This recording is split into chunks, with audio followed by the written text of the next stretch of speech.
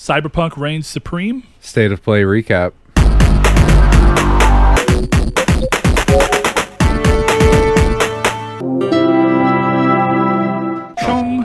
Okay, Chris. Hi. You are back. I am back. You are back, Terminator. And I still am voting very heavily that we come back with our from our break on midweek with a Terminator 2. I just think we got to. It's Terminator 1 or 2. Honestly, I'm okay with either of them. They're both fantastic movies. Yeah, you can host the first episode back, and that'll be your episode. Bang, assuming bang. That's what we end up doing anyway. Yeah, assuming. A lot of assuming. But you know what they say about assuming. Yeah, I'm too old for that shit. Thanks for joining me on episode 219. That seems like the right answer. That sounds correct. Lucky 219. Of Triangle Square, the PlayStation Podcast. I'm your host, Brett. In case for some reason this is your first episode and you don't know me, and I'm joined by Chris, who is not normally the co-host for the majority of these 200 and some odd episodes. Yes. But he has been for a while. He's been our fill-in staple while Saul recovers from his situation. So, Chris, again, thanks for filling in. And I'm excited to tell you guys that we are trying to work behind the scenes to see if we can get Chris to be either a staple third seat on the podcast every week, or at least as often as we can get him. So we'll see and let you know how that actually comes along. Not promising anything, but we're doing what we can. So, Yay. Chris. Hi. Buddy. Yes, First sir. of all, congratulations on your promotion. Oh, thanks. Appreciate that. That's a little behind-the-scenes love from me to you. Yeah, no, I appreciate that. The day It was your one shining light for the rest of the, you know what I mean? It was, and then the day after I got my promotion, my kitchen is falling apart, so it's really fun. Oh, there you go. See, I love that. You know. If anyone in the Connecticut area needs a job, at Figs21K. Hit your boy up. All right, Chris. Well, to make you feel better, we could talk about games. Do you like games? I do like games. I think I like trophies more than games at this point, but I do like games. Honestly, I think you do as well, and I know Yeah, I that's been think like it's a true. continued joke at this point, but just how giddy you were, and I guess we can get into the way this show's supposed to open. What have you been playing? I know one of the answers because you were so giddy about finally getting this Mass Effect 3 Platinum Effect that you 3. refused Yep. to get any other Platinum until you got it, so that they would all be all three be in a row on your Yes, account. sir. Mass Effect 1, 2, and 3 are done. I was actually, I think I said it to you or I said it on the last show, but I was literally an afternoon away from it, and I just couldn't do it. Took me maybe 4 hours to finish it off. Wow. Yeah. That's actually surprising that you got burned out on the final hour, basically. I forgot, apparently, because I'm like, oh, there's only one more mission. I'm an idiot. Man, that's rough. Yeah. So, I think I probably would have just powered through that day. I didn't even realize, man. I had Mass Effect 3 is long in the tooth, let's say. Yeah, I've actually heard that from a lot of people. 3 Yeah. is the only one I've not played at all. I've played probably a good quarter to maybe a half of the first game on 360 when it launched and was in really rough shape. And I played 2 and beat 2. That's the only one I've beaten. So yeah, 3 I never played at all, and then I played probably about a quarter of Andromeda, and You do have the opportunity to play them. I do have the opportunity to play them. I don't know that I have the burning inner desire or the time. The latter is probably the more important. Fair So did you enough. play anything else this week?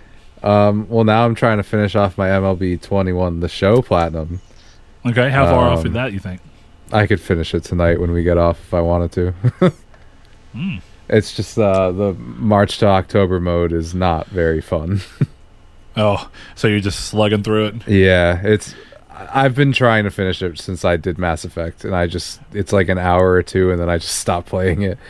See, it's like you talked about. I think you like trophies more than you like games because you'll let the lure of a trophy basically drag you through a terrible part of a game. Yeah. Now, I'll tell you, I occasionally do that, but it depends on the grind.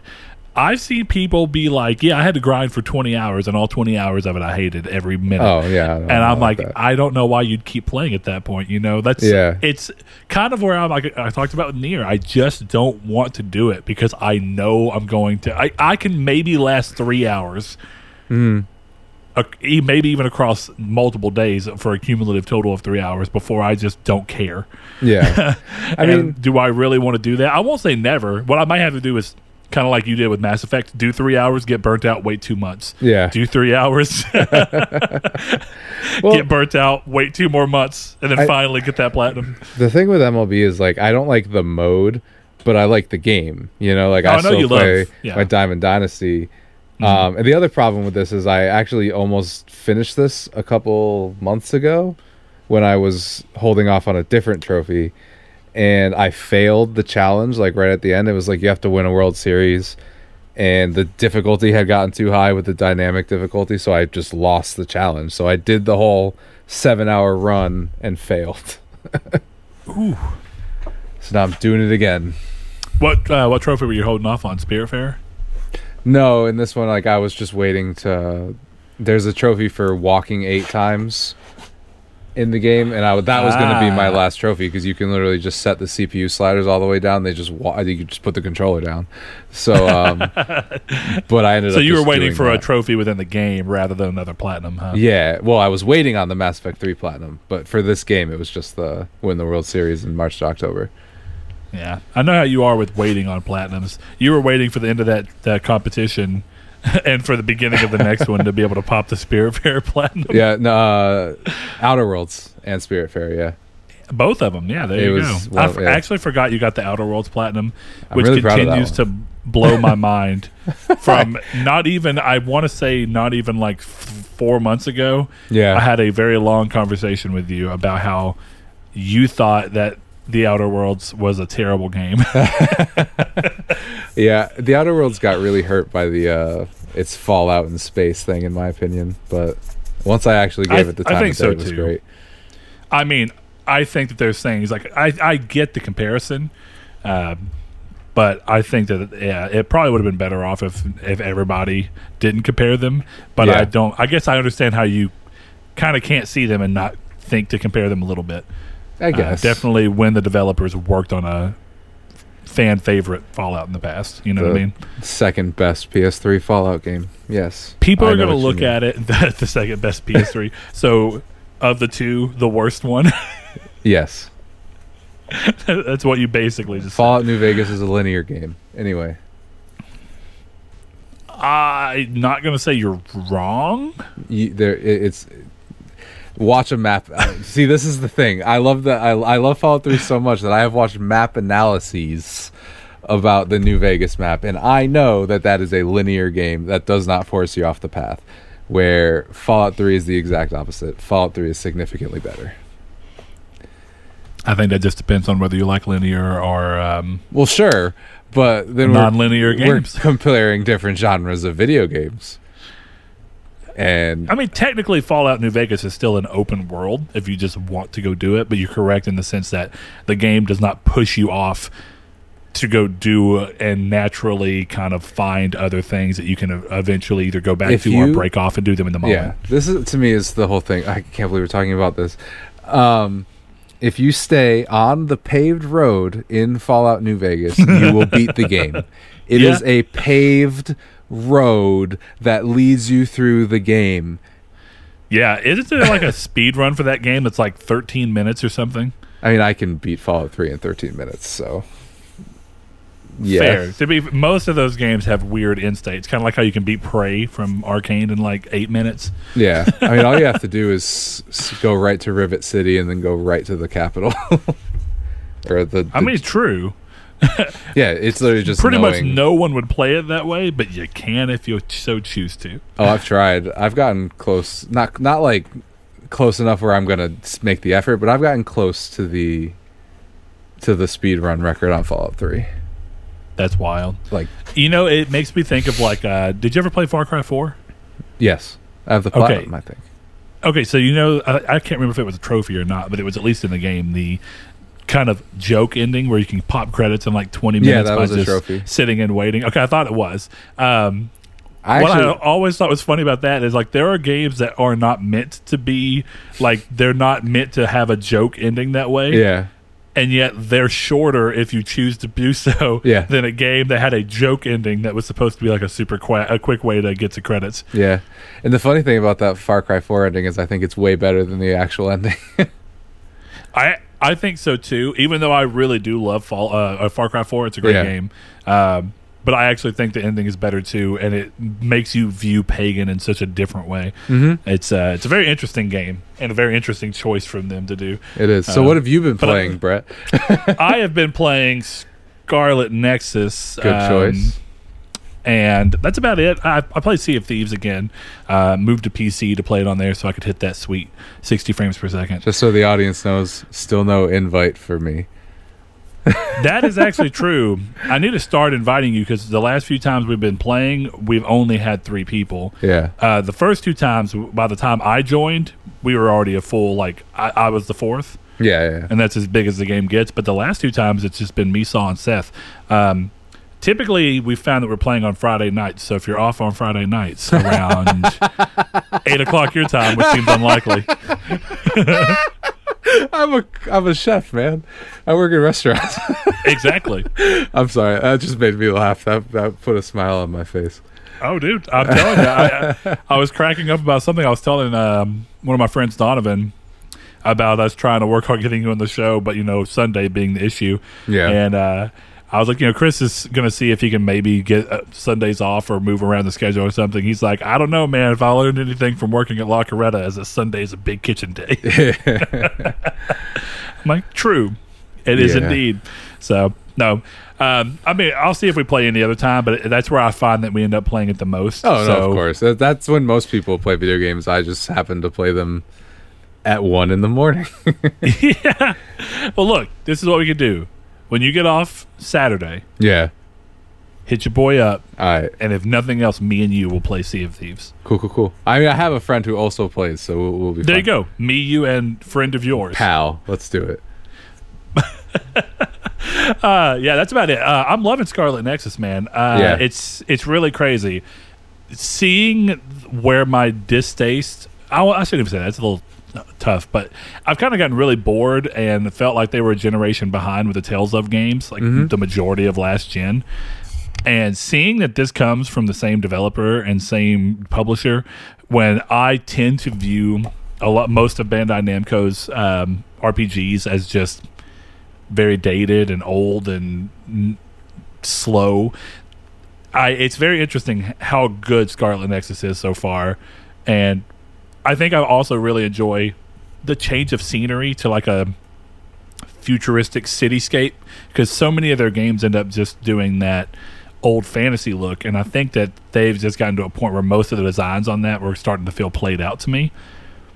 And while this game is not the most original looking thing, like the entire time I'm playing it, I actually view this as a good thing. It's making me think of Astral Chain, which is the Switch exclusive from Platinum. Yeah. It's really good, and the combat's much better than anything in their other ones. I like that it's not bump into something and then have to load into, like, even if it's not an actual load, but just a circle that where a monster pops up. I hate that. I like that the enemies are just there. You show up, you fight them. It feels so much more modern than anything else they've done. The combat and the visuals and everything. It's not perfect, but I mean, it's really good. And outside of a little bit of overuse of the same areas in the early parts of the game, where like they keep making me go to Kukuchiba or whatever it's called, then I'm really enjoying it. I'm beginning of phase 3 right now, so I'm probably still not that far, like maybe 6 or 7 hours into it. You're farther than I am, so. Oh, really? Yeah. Yeah, I mean, I started it, and then I got really into State of Decay, and then finished Mass Effect, so. I don't know why. You just said State of Decay, and the way you said it made me think of George Decay. That should be George Takei's like streaming thing, like on Twitch. It's just State of Decay. I like that. State of Decay. It'd be more fun if it was George Takei playing State of Decay. That would be awesome. State of Decay rocks. I'd watch. Oh, he's annoying, but I would watch that. I mean, just why not play the meme off of it all? Yeah, as long as he does everything on dread mode, at least I'm happy. Yeah, I'm gonna see what we're doing in the long run. I mean, we have a lot of weird plans going on. We do Yu-Gi-Oh night, and one of the guys we play with, Seth. We were talking about but we were talking about how much fun we used to have, like when we were younger, playing Dungeon Dice Monsters, which is like a very specific Yu-Gi-Oh sub game. Yeah, and so we were talking about how reasonably it would we can recreate the board. I can get that handled, and then we bought these. I've ordered everything. We bought blank die that I can laser etch the symbols into, so we can have the die that work. And we're going to order little paper miniature disc where you can put little paper figurines in. Cool. And we're going to print card art and basically recreate that, and every now and then on Yu-Gi-Oh nights just play that instead. Nice. And it's gonna be good times. Sounds like fun. But that's about it. So we're going to go ahead and move in. Sadly, guys, I'll tell you, this is all my fault. I did a bunch of plumbing this weekend, and my brain was just not even remotely thinking about the the questions, the community take question of the week. So what I will do is do the one answer that we got for the actual question that he gave. Just my I thought joke it was funny. Question. Yeah, so Chris asked, kind of as more to prove his point and be a joke, does anybody know who Neon Doctrine is? And Josh Ayers, one of our patrons, says, on the community's take, Chris Figs asked in the middle of the show, I don't know Neon Doctrine. I looked them up, and a ton of the studios who were complaining I've heard of. None of them, the few games I found that were on PSN, were $6. I'm not saying it's bad, but if an indie game comes out and is under 20, I have to ask questions on why you think it's worth nothing. Is your game good? Maybe. But you seem to think it's worth very little, which is an interesting take. Choosing the price for a game is a very hard thing, and there's times where I think games are overpriced. There's times where I think games are underpriced, and I don't really here's the thing. I'll say this. As a brand new release, there are not a lot of fantastic titles I've played that were like $5 to $6 on launch. Do with that information what you will, and I'm also not the best group of that because I don't buy a lot of those types of games. Yeah. And I think console and PC are very different in that space. I think there might be arguably better $6 titles hitting on PC than on console. I guess I take some umbrage with his point because I think $20 is high, personally. I think I could see an argument for $14, but I really think $9.99 is the sweet spot. Yeah, I think so too. Definitely when you're kind of a newcomer developer and your game is not huge, and not a lot of people worked on it, so budget's a lot more constricted. You have a higher chance of success at a $10 price point. Yeah, I don't know. I just have trouble thinking about games in terms of price and worth, if that makes sense, because then you get into these weird spaces with Sony selling God of War for $4.99. Not that they have. And then why wouldn't you also ask Sony why they think God of War is worth $4.99? You know what I mean? So I don't know. I don't think judging games by how much they are, especially on the low end, really is a great thing. Because I just think it's a slippery slope, right? But to be fair, it is at launch. But I don't know. I just think that's a weird argument. Yeah, I mean, there's a lot of things. I mean, PS Vita is the home of a lot of what I would say smaller type games, and a good example of games that are kind of exist in that price range that are sometimes surprisingly good is like those Ratalaika games. Yeah. And they're not amazing games, but I've played some games I have ended up really enjoying. Yeah. So it comes to a weird thing. Yeah, I get that pricing your game low may look like, oh, you don't really value it as much, and I think that there are some games that actually take into that because of what they are. Like My Name is Mayo is clearly, like, it being $1 is kind of part of the joke of the game. Yeah. So it's not that, they understand that their game's not worth much more than $1, but it doesn't really matter, you know what I mean? So it's weird. I get it, but I just think every game is going to be a little different, and there's not much you can do about it. So I will say, not on this topic, but last week's community's take, Awesome Dave brought up the Bloodborne in colonial New England, and I have not stopped thinking about that Salem witch trials thing that I've. Oh, dude, it's a fantastic. I've started like working on like what I would like to do, like a manga comic of it kind of thing. Pitch it to Sony. I don't. Sony, please. Not even that. I just want to write it. You know how sick. Like I have the idea of the guy. He's just a silent protagonist. He prays when he burns the witches. Like a clear, Yeah, references, basically referencing Bloodborne constantly without ever actually calling it Bloodborne. Exactly. There you go, awesome Dave. You're going to give Chris a graphic novel idea. Yeah. Hey, if I do it, I'll sign it and send it to Discord, I guess. That would actually be really cool if that's what blew you up. Right, that would be a good artist for but that would be really cool, and even have like clear art homages, so where it's like it's clear that you're kind of looking at Bloodborne for inspiration. Yeah, well, my whole idea of his design is he has like a face mask over his head. You only see his eyes, and he has like a Paul Revere hat, but the way he wears it, it looks exactly like the Hunter hat. You know what I mean? It's like very down low over his head. Yeah. Yeah, that'd be cool, man. Yeah, I would actually really love to see that. I mean, I don't think it'll happen, even though I would love to see. This is not like a big complaint by any standpoint. It's not even a complaint. It's just an observation. But there's a weird thing where I feel like Japanese games tend to, not always, but tend to be very Japanese driven in what they're doing. Like when you're looking at like I was thinking of Astral Chain, and I'm like, you're just playing in like a very Japanese-like city, and then playing Scarlet Nexus, you're just playing in a very Japanese-like city.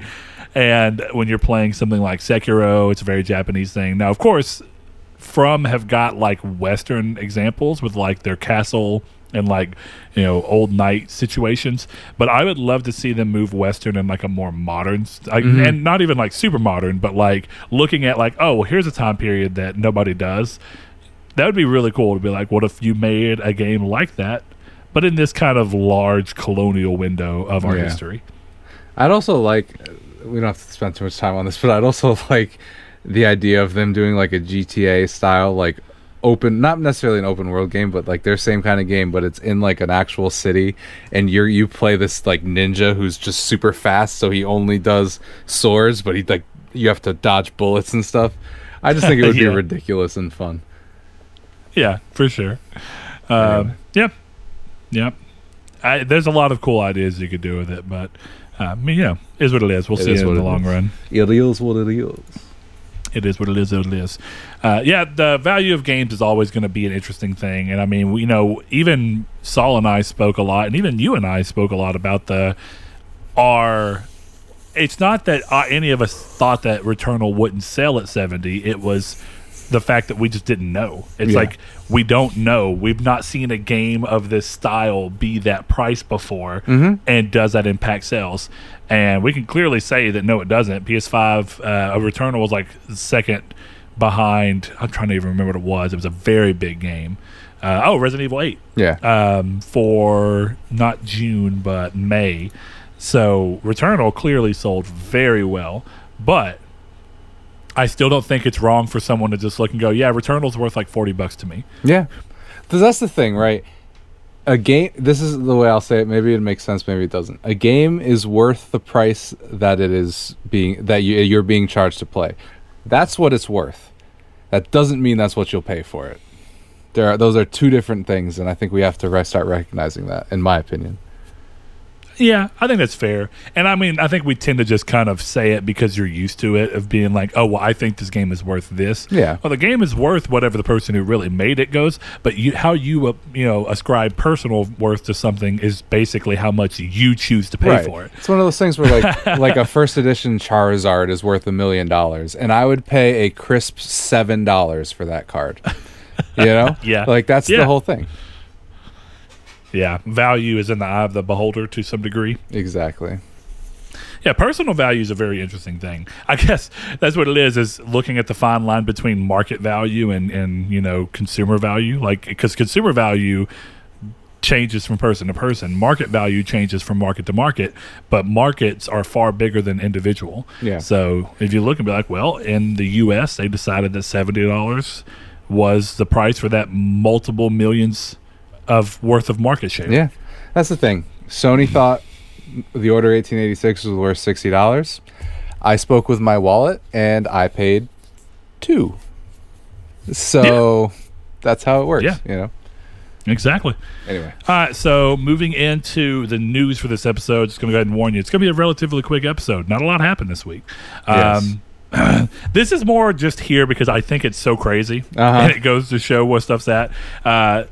So Minecraft, a game that is pretty much universally known as like a kid-friendly family game, now requires South Korea players to be 19 years old or older to play the game.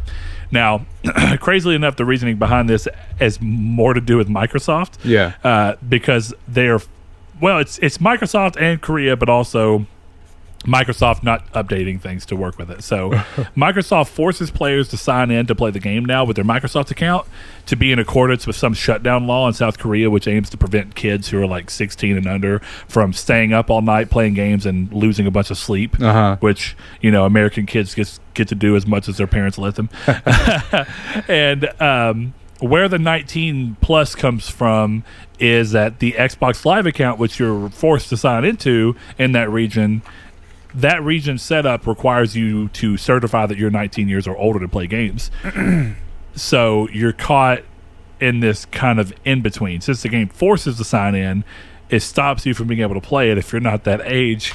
And I really, it's one of those things where I remember whenever I was younger than 17 for mature games, but on my PlayStation 3 when I was setting it up and I was like 13, I just lied and said I was 18. I'm like, you know, can that happen over there? Or how do you have to certify that you're old enough? Like, right. Is it not like America where it's just like, do you promise? If you're lying, there's no real repercussions. Yeah. I was going to say, like, I think there's about 100 different websites that think I'm 103 years old. So. Oh, dude, there's versions of PlayStation that think I live in Japan. Yeah. All I did was Google some random Japanese address so I could make a Japanese PlayStation account. Yeah, you know, I did that in like Tibet when Mafia 2 was free, and I forgot how to get on that account. Me too. And I haven't even played that game. Why did I go through all that trouble? Dude, I played it and then bought my PS5, sold my PS4, and have no idea what that account is. I'll never have it again. That's so funny. Yeah. Oh, man. But yeah, in terms of this, I don't have much to say. I feel like Microsoft should probably fix that, but that sounds like more a crazy Korea thing. Well, it feels like it's regardless of what's going on, it's both of them. It's Microsoft having to do weird stuff because of Korea's laws. I mean, in China, you're not allowed to play past 10:30. Like, you're legally not allowed to play games past 10:30. I don't know if there's an age gap for that. I don't know everything. They're apparently also trying to introduce facial capturing software in China so that they can basically watch you play games and identify your age and change things based off of how old you are, which feels like super creepy overreach. You know, from I'm China? not Chinese. What? No way. Yeah. You know, the story of all stories. I think China is overbearing in everything that they do in regard to not only games but media in general. Yeah. So I shouldn't be surprised, but at the same time, it's one of those things. Winnie the Pooh has his hands in everyone's honey. Okay.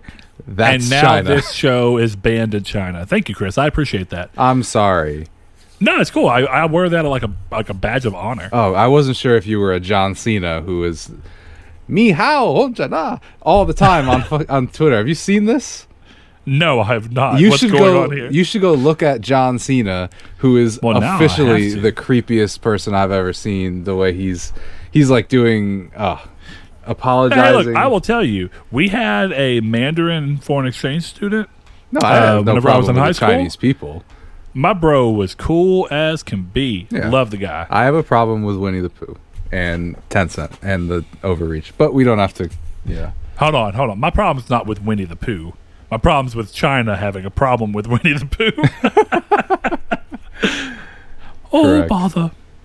Oh man. Now I have zero clue what you're talking about. What's going on? No, he's just see anything. He's just doing a lot of kowtowing to China.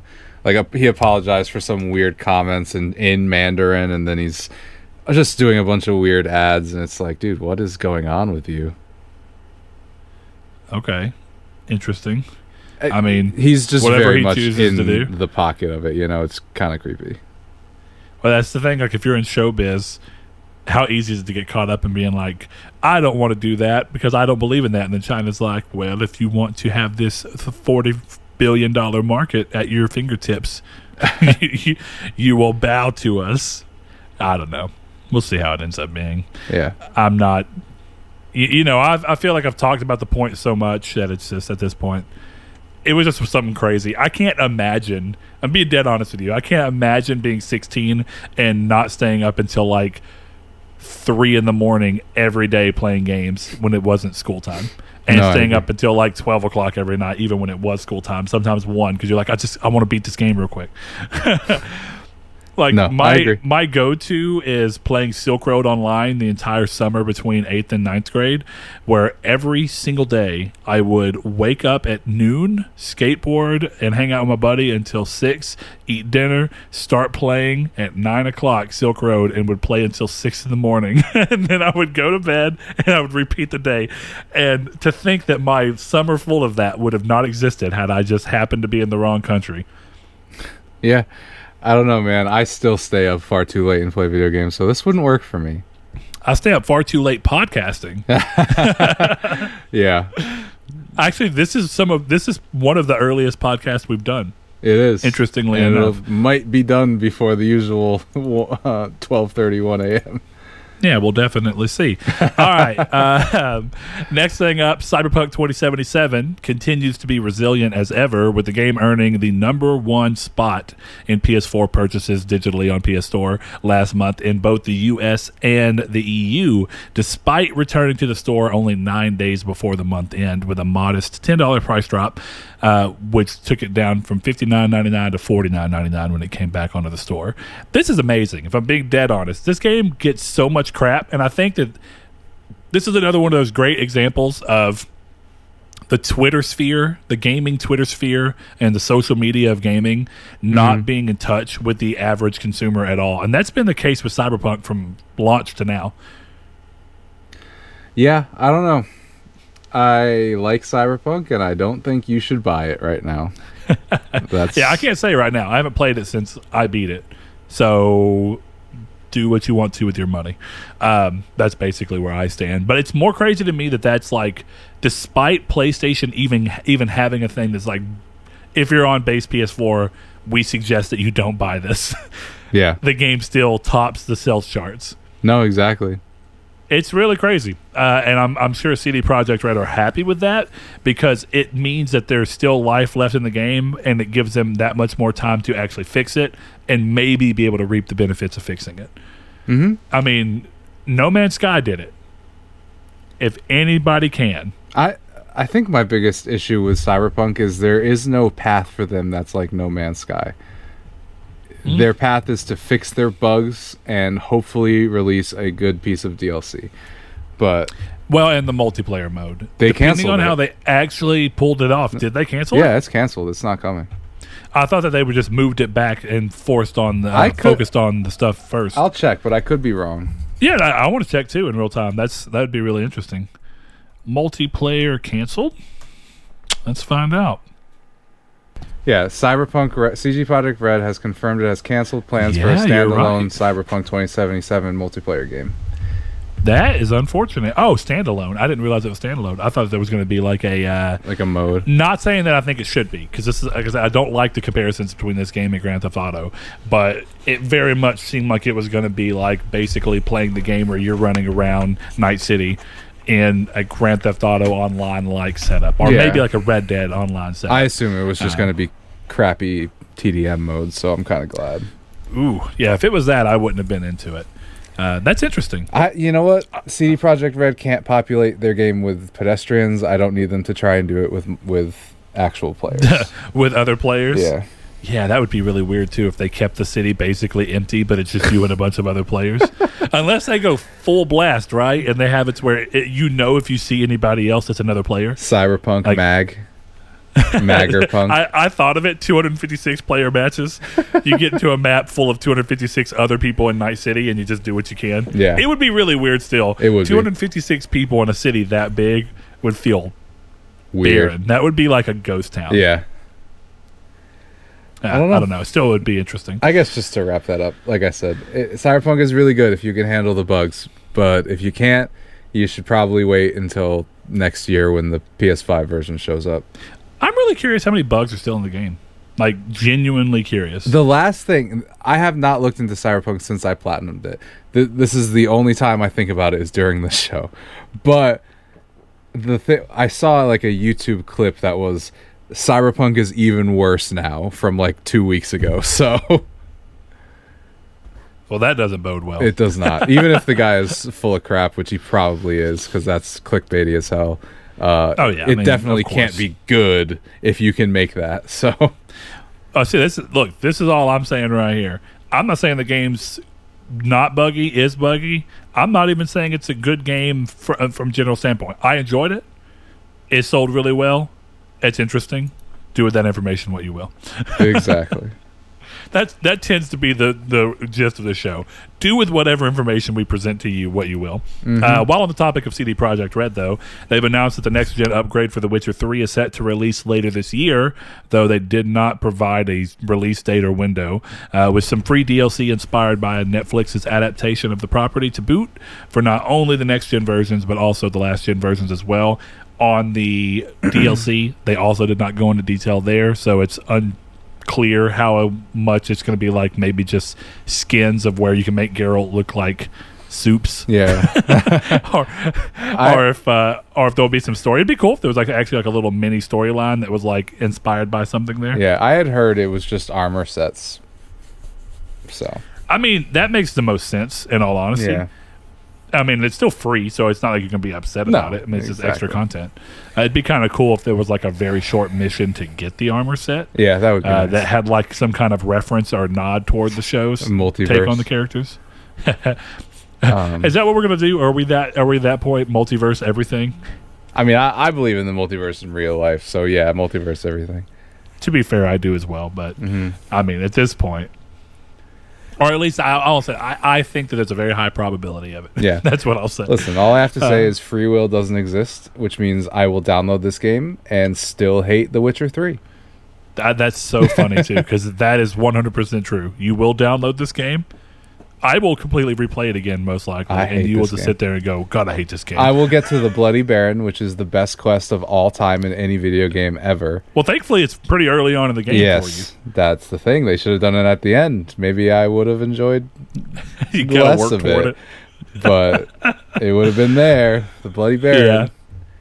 Great quest. In case anyone was worried, the upgrade is 100% free to anyone who already owns the game. Oh, yeah. And they say more information is coming soon, according to the press release. I definitely have paid for it, though. I'm that guy. I'm that idiot. Yeah, you have. $9.99? Okay, sure. You would have paid for it to download it and still hate it. Yeah. That's the funny part. Just to prove to myself the game sucks. But now I got $10 behind it, so I could say it with absolute certainty. Dude, like I've said to Blake, I want to platinum Red Dead for the same reason. That game sucks, and I want people to stop pretending I haven't played 40 hours of it.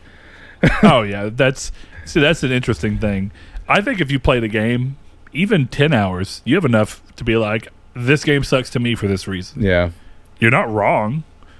You can't be, unless what you're saying is wrong, unless the reason that you're giving is just patently false. Yes, and I don't think it is patently false to call Red Dead a drawer-opening simulator.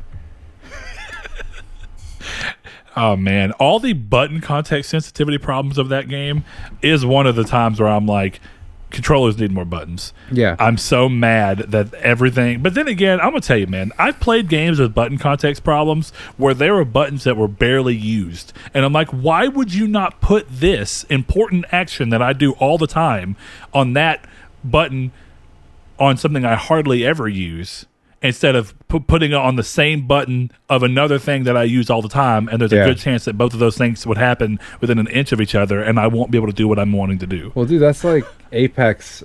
Reload is on square, Revive is on square, Open Door is on square, Loot is on square, Pick Up Death Banner is on square, Open Death Box is on square. And I get what they're doing. It's like square is the interact button. Yeah, but when you're trying to swap a body shield and your partner is right there, so then you end up reviving and then you die because you can't swap body shields, it's dumb. It's a pain in the ass. Yeah. when there are other buttons that you can double up on besides square. Right. Game developers, listen. Yeah. I don't Stop putting so much crap on one button. I don't use triangle very much outside of holstering my guns, so maybe you could have put it there. That's what I mean. It makes so little sense, and I'm to that point where I'm so bummed that they took away the PS3, PS2 button, like pressure sensitive buttons. Because there's so much that you could do where it's like, oh well, if you actually press down hard on the button, it has a different reaction. Yeah. And that way it's like, well, if you just tap square to do the thing that you're wanting to do, great. If you hold square and you press hard, that's a revive. Yeah, exactly. Even if you're going to put crap on the same buttons, at least give more use to the buttons by making them have different stages. Because, I mean, that's what they're... I find it so weird they took it out of the face buttons just to put it into the triggers. Yeah. Like, they were like, oh, yeah, okay, so what we're going to do is we're going to put stops in the triggers so we can make triggers basically 4 buttons instead of 2. Well, it's also because you feel the triggers more, you know? It's true. I think the biggest problem with pressure-sensitive buttons is it was a little hard to tell how hard you're pressing it. Yeah. Like, are you just fat fingering it? Like, every time you press it, you're doing a hard press? Well, it's the same reason where, like, I guess I won't make a joke community's take here, but, like, has anyone ever walked in a video game? Like, outside of, like, you're being a little cinematic in a GTA, like a douche for 10 minutes. But no one ever is Slow like, walk. I'm just going to make Alan Wake walk slowly. You know, you always run because you fully press the stick. I never got that stuff. Yeah. But I think it's weird because I do find myself in games wanting to be able to control my movement a little bit more. Like, I wish it was a gradual scale. And I think, here's the thing. It's always about NPCs, though. And it's because games still do not standardize NPC matching your speed. Or you matching the speed of an NPC. One, there are games that do it, thankfully, like Ghost of Tsushima did it. There are other games that let you do it where you start holding, you like hit a button a few times to speed up, and then you hold it, and you'll just follow behind the NPC. Because there's nothing worse than being told to follow somebody, and you're so much faster than them that you either have to constantly run, stop, because they're just running so slow, and you can't make yourself run that speed. Red Dead Redemption 2. Sorry, I had something caught in my throat. Yeah. I get a rock star at the gas station. Yeah, dude, I hate that. That's like You're one right. of those things where when games don't include that, I'm like, why? What is your problem? No, I'm Definitely with when it's AAA, you know? No, exactly. It should. Yeah. All right, let's see. That moves us on to basically the the bulk and / end of the show. State of play recap. State of play. So, first thing, Yes. we got to see Polyarch's sequel to Moss, Wait, can I aptly titled Moss Book 2. can I stop you quick? Because we haven't acknowledged that I've been telling you guys about this state of play for 4 weeks. Okay, hold on. Let me back up. Sorry. Chris, like 4 weeks ago, said that there was going to be a state of play on July 8th. I did. Sorry, I'm very happy that I was right. So, Whether that was like through like clairvoyance or like what is it, pre-recognition or whatever. Yeah. Why can't I think of it? Precognition. Thinking of the future. No, But I saw some leaks. I talked to some people, and I had heard that the leaks were true. And yeah, the I ran interesting with it thing very is hard. that I saw it from a couple of other places too after you started bringing it up. Like, not a lot, but a little bit. But almost everybody thought it was going to be like a big event, which I will say, compared to the last few state of plays, this was considerably Bigger. more. But it still didn't feel big. Whatever you like that, I don't know. I guess that's kind of a personal thing, but this felt bigger, but still small potatoes. Yeah, I mean, it's right. It's not as big as the August 12th one's going to be. Now I don't know if you're being facetious or what. No, I mean, yeah, I've heard a Chris did rumor that. of August 12th, and I've also heard that it could be delayed, but it will be in that time frame. So I'd say August 12th to the 20th. You can look for God of War 2 and Blue Box games. Just saying, look Maybe, at when maybe, that app maybe. launches, and maybe there'll be something that day. Maybe. I We'll don't see. know. I could be wrong. Yeah, we'll see, Chris. Anyway, Moss looks good. I didn't play Moss. Did you play it? Bro, you haven't played Moss? Well, I can't use my PSVR as I know they you can't still have not sent it to me. Chris, I'm going to tell you what. Yeah. I'm going to send you my camera adapter. so that you can play Moss. Because I joke you not, Moss is one of the best PSVR games I've played. I believe it. I like it. It's really fun. It's cute. It's got a great story. It uses the idea of VR in a good space where you're able to be present in the story without being the story. That's cool. Like, of course, did you see how it showed the little like Kabuki mask looking character that kind of looked like Faceless or whatever from No Name. Yeah, No that's Name. What his name was. Yeah. Anyway, From Spirited yes. So when you're looking at that, that's like your character, and you can, and it's interesting because it's like you get to be part of the story, and it's like you get to be like this third person, omniscient person, but the story just still happens. It just happens that Quill is aware of you. Cool. I like that. And like she'll just kind of look at you and interact with you, and I don't know, it puts you a lot more in the story, but it's also really cute, really well told, and really interesting. Perspective switches where like you've got to lean your head forward and look over to find like hidden areas in certain platforming sections so that you can find little collectibles and whatnot. Yeah. I really enjoyed it. So I'm glad it's coming. I kind of would have preferred for this to be announced alongside like the PSVR follow-up that they're doing for PS5, but I imagine it will probably get a port for that. Yeah, I was going to say, I think this is probably not a native PSVR 2 game, so they wouldn't want to show that with a PSVR 2. Sure, and I think Moss ended up being really big and getting ported to basically everything, so I think it'll happen again here. Yeah. They'll just basically do an upgrade. I agree. So I think that'll be cool. I think I'm actually going to hold off to play it because I find the camera adapter to be kind of sluggish and just a pain in the butt to have to use. Okay. So I think I'm going to wait and see if by the end of the year we have any kind of release window-ish for PSVR 2 to determine if I'm going to play it on PS5 with the current headset or not. Gotcha. Fair enough. So we'll see. You see what you see. But it's either way, it's cool to see Sony showing continued support for PSVR. Like, they've been doing it.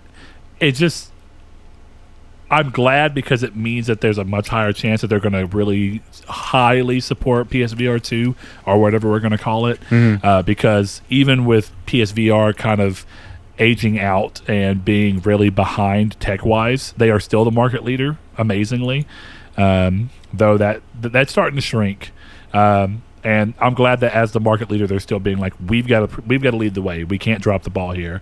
Because PSVR could have easily just been another Vita, and I think that they've done enough to not have that happen. I agree.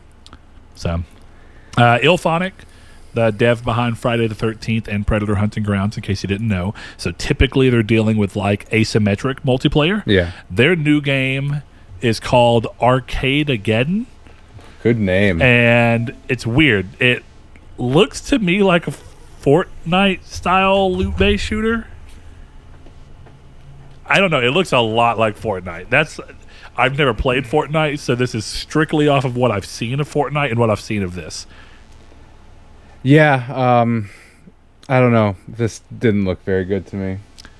It does. I mean, it looks stylistic, not a style that I'm like super fond of. Yeah. But I'm not going to act like it's not stylistic nonetheless. It's just something that doesn't really scratch my my fancy. Yeah. But, I mean, I looked at it and it's $19.99, so I will never play it. But if it had been free, I would have definitely given it a shot. Yeah, which kind of goes into something later in the show. But yeah, I don't have much to say about that one either. So I'm going to go ahead and say Tribes of Midgard is got an update, which is 10-player survival action RPG that will have post-launch seasons similar to like you see in plenty of other games at this point. But even looking at something that's a little more similar to it, something kind of like a Diablo, where you have continued seasons that have different objectives and goals, different armor and stuff that you can own, basically work toward. Mm-hmm. I don't know how I feel about it. I think it's an interesting idea for this service type game. So, you know, that we're like, that's a new thing that's just, it's not going to go away anytime soon. So I'm not surprised at this take on it, but I'm not necessarily impressed, but I'm also not like, Yeah. I mean, it didn't look very good to me, so. It just didn't move the needle for me. Yeah. It was like it felt kind of like a lull in the state of play. Yeah. Yeah. And I guess also on the fact that it came after Arcade-geddon or whatever, it was like 2 lulls in a row where I was like, those don't speak to me at all. Mm-hmm. Exactly. But, I don't know. I stopped paying attention for this one. Well, the good thing for me, I'm curious on you, is that the lull was broken pretty quickly by an update on the China Hero Project's Fist, Forged, and Shadow Torch, which is like the Metroidvania style game that's got the basically like steampunk bunny with like a robot arm that's massive. It looks awesome. It's looked awesome right. Every single time they've shown it off. I think it looks really cool. I've been impressed with most of like the China Hero Project stuff they've shown. When they re-announced Lost Soul Aside and showed the new gameplay for it, it looked fantastic. It looks really cool, ambitious for the team size. It may not be the best game in the world, and it does have to live with the fact that it got hyped so much with the initial trailer from the single developer before it changed scale pretty much completely. So I have a feeling it's probably not going to live up to expectation, but I think it'll still be a really good game. Yeah, it seems like a Biomutant, like a solid 7, 6, that area. Yeah, we'll definitely see. So I'm curious to see where this is at. But it's cool that this is like another like right around the corner kind of thing because it's September 7th. So that's good. This is the same type as like Dark Souls games where I buy them and think I like them. And this Metroidvania? And this is one that I'm just not going to even bother with personally unless like you buy it, and I I'm absolutely buying it. Then so I'll now it just comes down to whether I buy it physically or digitally. You're free to buy it physically because I genuinely don't care. But I will play it if you buy it digitally. Well, we'll see, because digital purchases for me don't come out of my pocket; they come out of my PlayStation rewards account. Fair enough. So you can think that for Deathloop as well, which we get to in this eventually as well. Yeah. Next thing up is updates on Sifu, which is the next title from Absolver developer Slowclap. It looks a lot like Absolver. Absolver is a great game. I don't know if Absolver spoke more to me when its initial trailers because it had a very interesting art style to me, but Sifu just kind of looks okay to me because I feel like I've seen a lot of games with this visual flair. Yeah, I don't know. I'm sorry I don't have much to say right now, but like it didn't move the needle for me at all. I started watching it. This is the one with like the weird like counting in it, right? Basically, like you age as you die. Yeah, I completely shut off on that. It was very confusing, and I was like, I'm not going to play that. Yeah, I don't blame you because it's the same for me. And I really loved Absolver, which is interesting. I think Absolver is a really cool game and a unique game, and it takes the idea of dying into play as well, but not necessarily like this. And that's good. You don't want the same game twice, but I don't know. No, this is just it fell flat for me as well. Next thing that they showed was that Jet: The Far Shore, which seemed like it's supposed to be like a space exploration game that is trying to eschew the whole combat and resource extraction of games that are like No Man's Sky and Elite Dangerous and be a little bit more, I guess, relaxing. Yeah, and like trying to do it in a non-combatic way. I don't know. It looks like a hard game to describe to someone. Yeah, it reminds me of Escape the Sun. I don't know if you ever played that. It was like some weird indie game I owned. Was it Escape the Sun or was it Race the Sun? Race the Sun. You're right. Yeah. I think another podcast I listened to had said Escape the Sun. Got it in my head. But it is Race the Sun. Yeah, I remember Race the Sun. I never played it, but I remember it. I remember people talking about it. It's fun. I like it. Yeah, it kind of gives me that vibe, but it also kind of gives me... Have you ever played Flower? No. Okay, Flower was that game company where basically you're just you start as like a single pedal and fly through and gain stuff. And I only say it looks like that in the sense of like it has a very wide like angle lens and like you're kind of seeing everything from a bird's eye view and you see a little ship flying around and kind of catching stuff. I guess it's the way it gives me vibes for its take on exploration, except you're doing that from planet to planet instead of just being in a field where you're eventually collecting all the petals. You know? It's interesting. I think that's what it is. It's interesting. Yeah. It was enough to make me look at the game and be like, based off of what more they show, I could care. Yeah, I mean, I'll definitely buy this because I really like Swords and Sorcery, which is these guys who did that on iPhone. Swords and Sorcery? Sorcery. Sorcery? Yeah, it's the way it's pronounced. I don't know why it's pronounced that way, but it's an iPhone game, and it's really good. So I'll definitely give this a shot, yeah. Oh, okay, hold on. Super Brothers Sword and Sorcery EP? Yep. It's great. You should play it. Play it and report back on the next episode of Triangle Squared. Hold on, is it free? I doubt it, but it's very good. I doubt it as well. Interesting. What kind of game is it? Like an adventure game? Kind of. And see, now that you're saying, I don't remember. I played it a lot. It's very old. But so like you liked it, but it's been so long since you played it. Yeah. Oh, it's on Steam. Yeah. Oh, yeah, I bet. For $8. There you go. I think it's worth it, but it's your money, my friend. Oh, here's an epic fantasy cooperative board game. That's not what I'm looking for. That's definitely not right. Am I? It's the indie adventure game created by Super Brothers and Capybara Games. Yep. Huh. Did I make up sorcery? No, I didn't. That's definitely right. Yeah, sword and sorcery.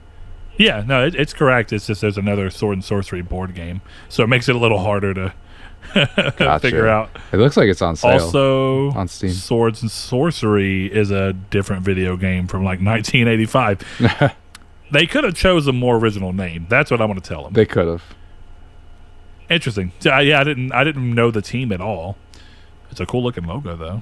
Yeah, I hope you end up playing it because I think you'll like it. I'll try to. I mean, it seems like it's probably a relatively short experience. It is, yeah. Yeah, I'd be okay with that for $8. I mean, that's maybe I can catch it on a Steam sale or something. It's we'll see. on 50% off right now. Bro.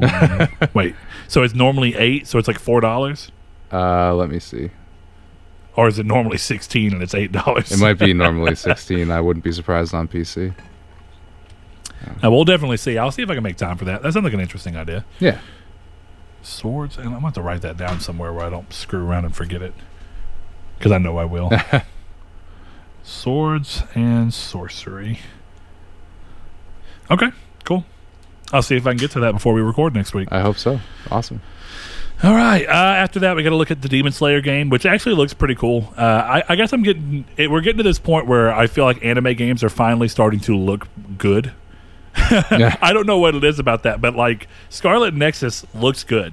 It does look good.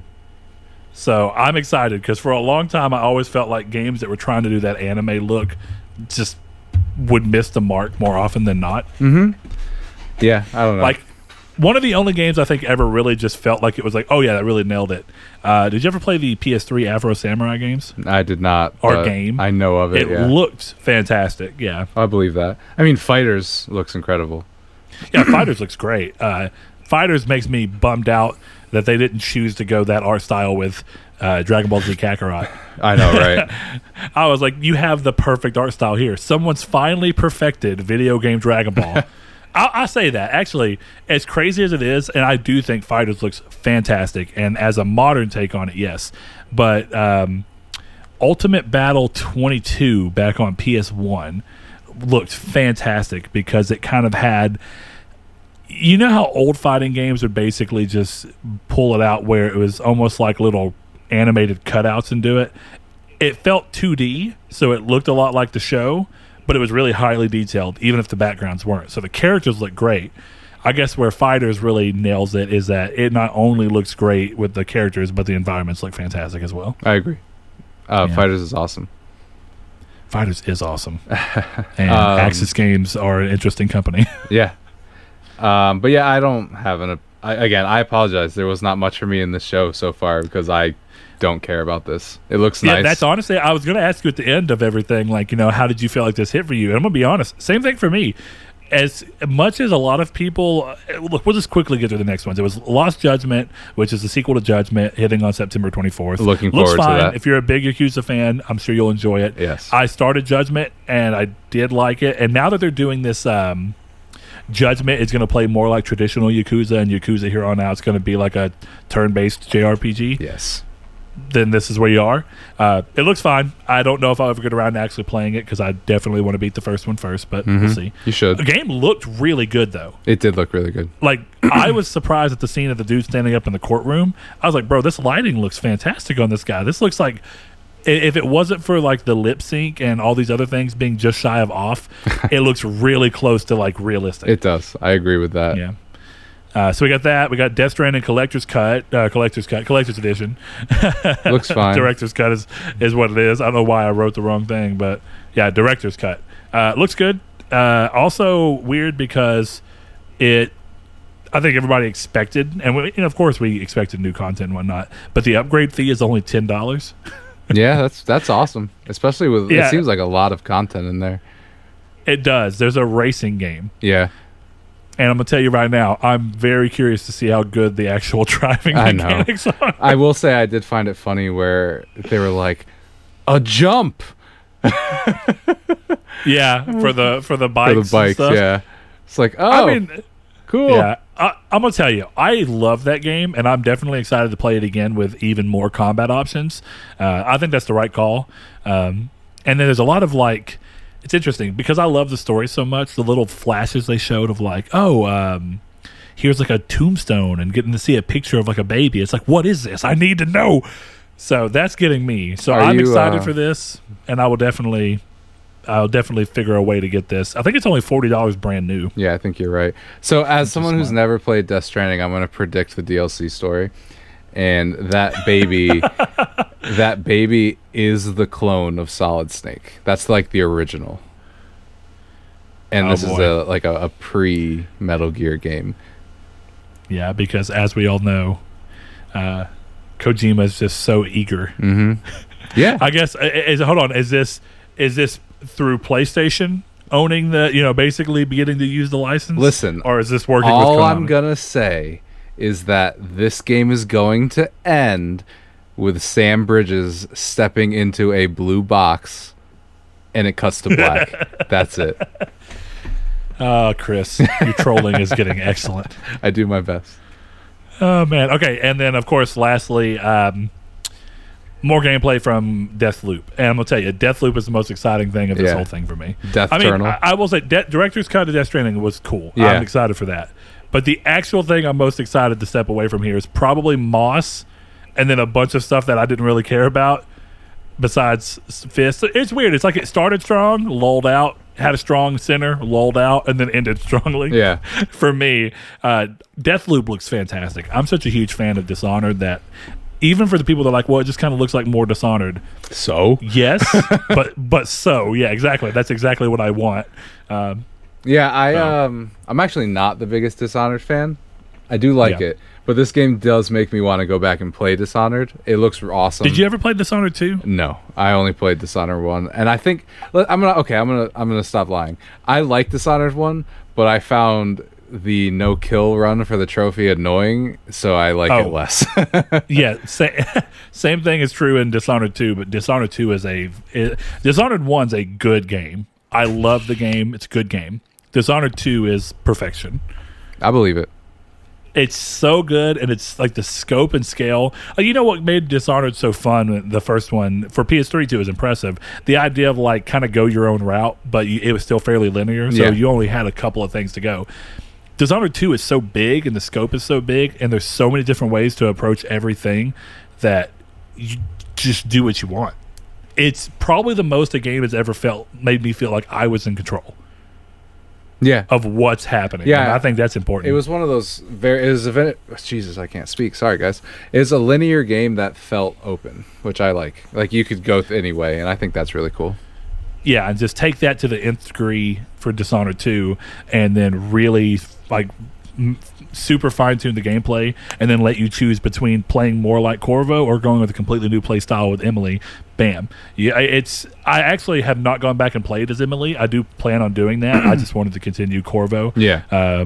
Because of all the first game. But yeah, I love that game. I really want to go back and play it. There's this part of me that would love to see that game get like PS5 upgrade treatment. It will not happen. I don't see it. If anything, it'll get Xbox Series X treatment. Psychonauts 2 isn't even getting PS5 treatment, so yeah, that's true.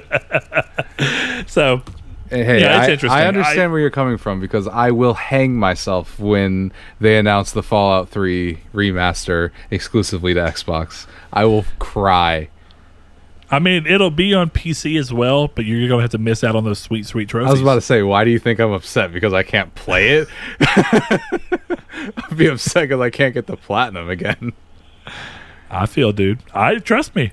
There's going to be a couple of games coming soon that it's going to feel really weird. I kept waiting to see what Starfield was going to be before I made any kind of real thought process over what might be the case with Elder Scrolls 6, I 100% believe the Elder Scrolls 6 will be exclusive now. Yeah. And at some point, I'm going to have to deal with that. Well, I think as Colin says on his show, I think it will be on PS5 because Game Pass will be on PS5. And I've been saying that, so. I agree with that, too. I don't know, like, day one, but I think it will eventually be on PS5. Because of that. I mean, I think it seems so weird for anybody who thinks that they aren't actively trying to get on PS5, which I don't think a large group of people think that, but people do. I think the clear end goal for Game Pass is every system it can be on. Yeah, exactly. It'll happen. But Deathloop looks great. I'm very excited for Deathloop. Well, there you go, and you don't even have to pay for it. Thank gosh. Game shares are us. I feel good because lately I feel like I've been paying back all the games you've bought for a while where I was just not doing anything. And here lately I've got so many points built up that I could buy like the next 4 games probably and not even spend a dime. Yeah, I feel like that's kind of the trade-off on our relationship, right? It's like I spend like $40 on 10 games regularly where you spend $60 on the new thing. So I'll take the trade. I'm fine with that. You can play Doki Doki Literature Club and Baldur's Gate 1 and 2 if you want. But yeah, I saw you download Baldur's Gate 1 and 2, and that's why I was wondering if you were going to say if you'd played it at all this week yet. Yeah, I'm going to be honest. Or if you honest, were just downloading. I played it, and I went, I shouldn't have bought this, and I turned it off. It's a very old game. Yeah, I couldn't figure out what I was doing. And it's nothing like... People see, like, you know, the new Dark Alliance game is based off of Baldur's Gate Dark Alliance. It's kind of like a continuation of that. But Baldur's Gate Dark Alliance was nothing like Baldur's Gate. They're very old, what are those, CRPG style games where it's just... It's hard to get back into them. I loved them as a kid, but as an adult, I don't know what it is. I don't have the bandwidth to get lost in them. I just get annoyed eventually. Like, I played Pillars of Eternity. Good game. And... good Lord, I could not stand it. Yeah, but I don't know. I think Divinity's still the crowning jewel. Yeah, I think Divinity's probably the closest to that style of game on console that's really worked out. Mm-hmm. But also, dude, Pillars of Eternity just doesn't know when to shut up. Everybody just talks. And I'm like, bro, stop. I love play that, the game. Though. I like reading. I get it, but I don't know, man. It made that game so boring for me, and it felt clunky to play to begin with. That it's just one of those interesting things. What do you hope to see out of the next? And this is going to be the community stake, but I'm kind of asking you because I think it's interesting. Say that this August one happens. Yes. What are you hoping to see out of the August one? Like more so than like what you want to see. If I had to, or what you think you'll see. What do you want to see? Like, since this one didn't move the needle for you at all, what in the next one would make you be like, okay, yeah, that's what I needed? That's hard for me to say because I don't know. They could do anything, right? Like, for me, I just want to see games I have any interest in. I know that sounds very not a vague answer, but I don't know. I think there's a reason that you do these stuff like Trials of whatever that was.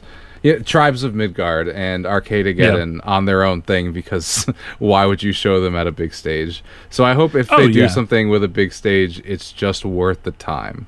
Show me more God of War, show me more Horizon, give me a release date.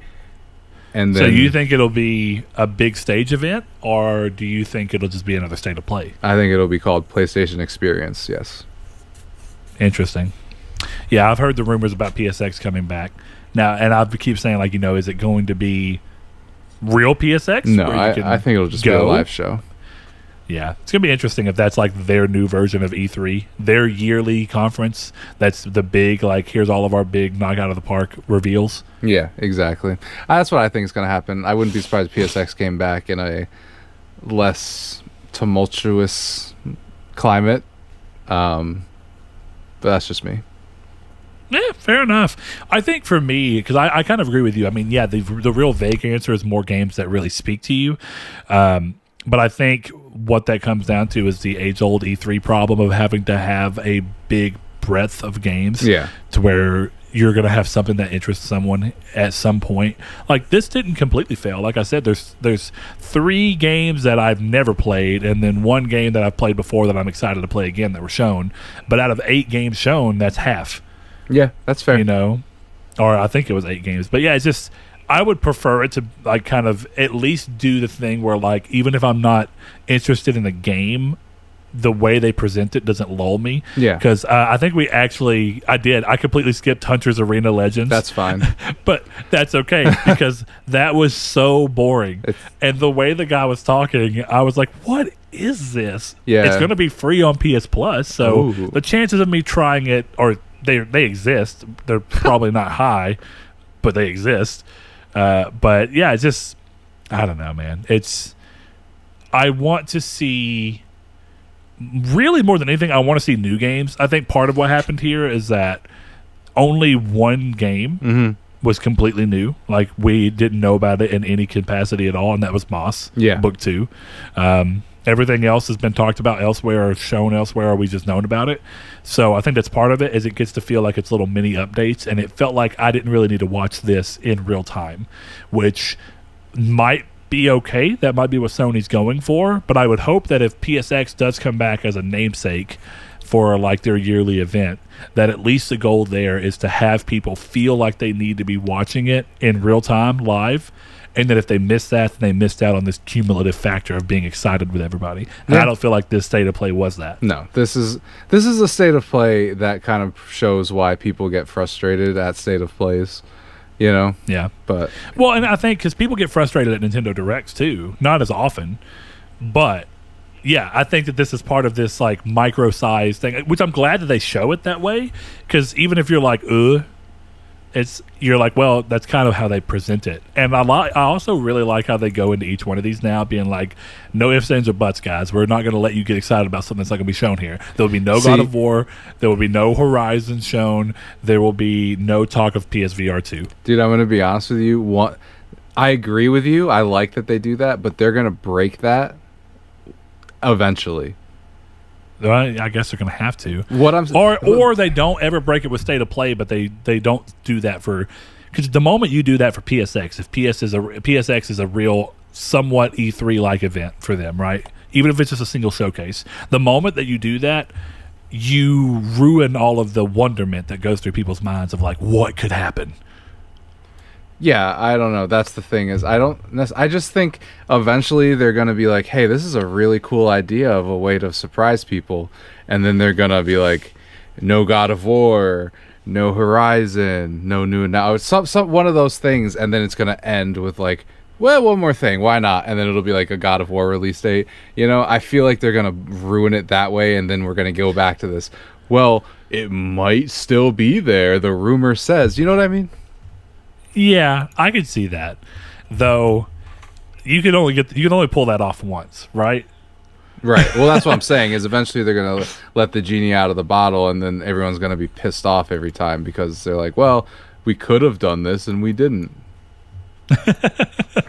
Well, yeah, they said no God of War, but they still showed God of War that one time. Right. So even though they say no PSVR 2, we'll probably see it. Exactly. Yeah, that's going to be a weird one, as it tends to be. Cool ideas tend to suffer from the fact that you still have to exist after the cool idea. It is a cool idea to be like, we're not going to show something and then show it anyway, but then you have to live in the world where everyone expects you to show now. So unless you're going to do it like your last ever state of play, then you're going to have to live in that world where the next time you have a state of play, no one believes you. Exactly. That's unfortunate. You know, it's like we talked about with Spider-Man. It's like, at any given moment, a cool idea of letting the genie out of the bottle, once you can't get it back in there, it kind of just hampers everyone's experience a little bit. Oh, we'll see. Did you, I don't think that you were actively talking because it was in the podcast discussion of the Discord, but this is where we're in the episode real quick. Yeah. Did you ever play Infamous 2? Yes. Okay, so did you see where we were talking about the machine that's in Infamous that lets you share basically conduit powers with someone else, where you have to choose between Nyx and Quo? Yeah, I remember. So that was like my big thing of it'd be really cool if they find a way to do something like that, where basically Peter can bum Miles's venom power by like basically hooking up to a machine. And I was like really thinking, I was like, I'm a little surprised that Marvel's never put that in anywhere. And like, would people be mad if Insomniac took the creative freedom to introduce that ththemselves? Like, not the exact same thing, but basically a way to extract power and give it to someone else. Like, I think you don't.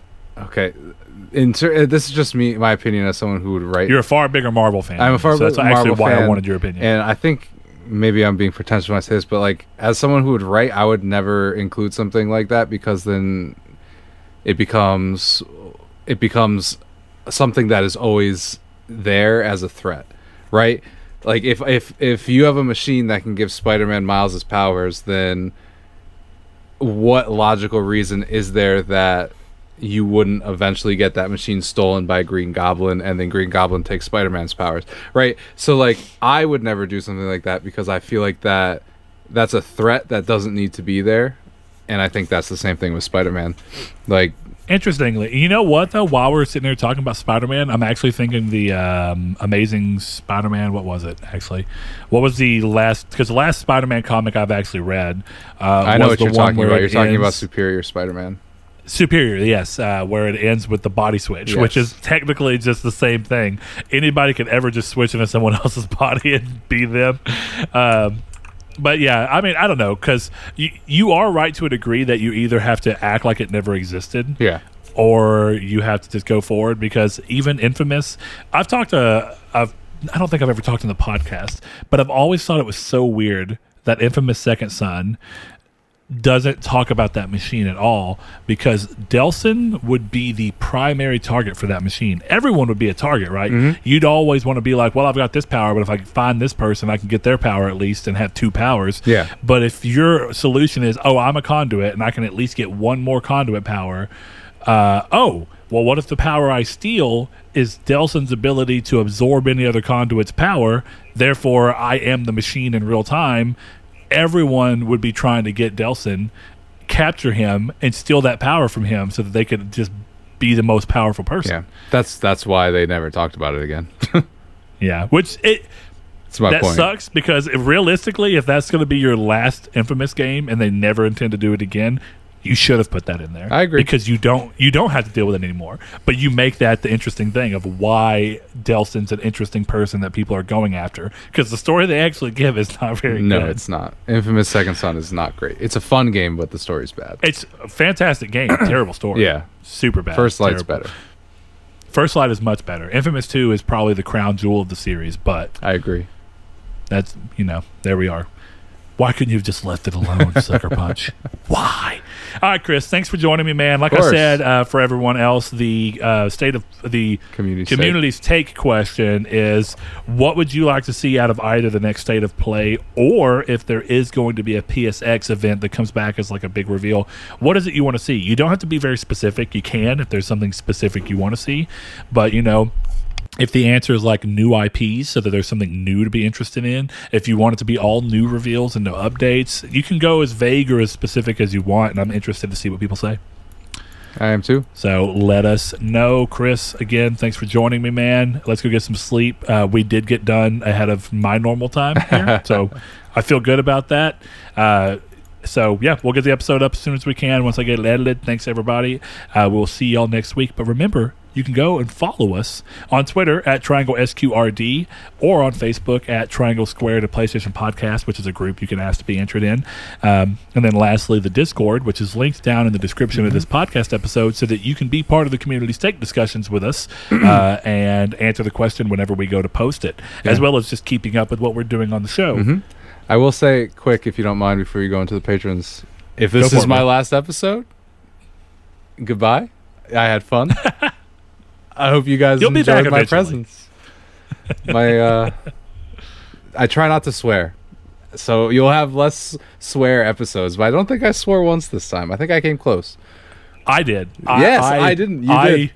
I did this episode. It was me. Let's go. I was the filthy boy. I got better no. as I leave forever. Yeah, we'll see. I don't really know. So, Chris, yeah, I mean, like I said, eventually you'll be back on. What we'll have to do to switch it up on everybody is I'll have to be like, I'm going to sit this episode out, and you and Saul are going to do a buddy cop episode. Oh.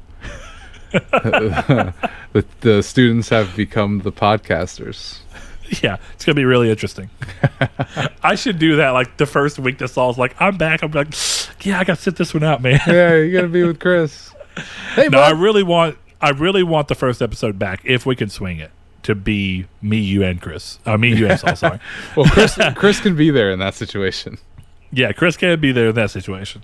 So, anyway, yeah, thanks everybody. Remember, if you want to support the show with more than just your time, which we are always so thankful for, and is more than enough, you can head over to patreon.com/Nartech and consider giving as little as $1 per month for early access to certain things, as well as just literally supporting the show so that we can keep doing this without having to dig into sponsorships to pay for things like equipment costs whenever those are needed, as well as just general cost for hosting the podcast. So thank you all for allowing that to happen. For those who don't have the flexibility to pull that off, we love you. And as always, we shout you out at the end of our episodes. So without further ado, we'd like to give a shout out to our patrons, Kyle Grimm, Josh Jarrell, Matthew Green. My name is Dan, Luke Bartolomeo, Sean Santarud, Funk Turkey, Danny Villalobos, Corey Hickerson, Blake Popst, Kevin Baconbits, Mark Schutz, Shadowist, Steven Salazar, The Stonard, Rich, Constantly Kenny, Solitary Red, Chris Figs, What, Zachary Sawyer, Landis, Rude Days 93, Josh Drago, Bailey Robertson, Brian, Donovan Williams, Derek Porter, Josh Ayers, Joshua Lago, Sean One Neo, Tyler Powers, Jehudi MD, Rob Wartpoint, Richard Schaefer, and Hammond Egger. Thank you all so much.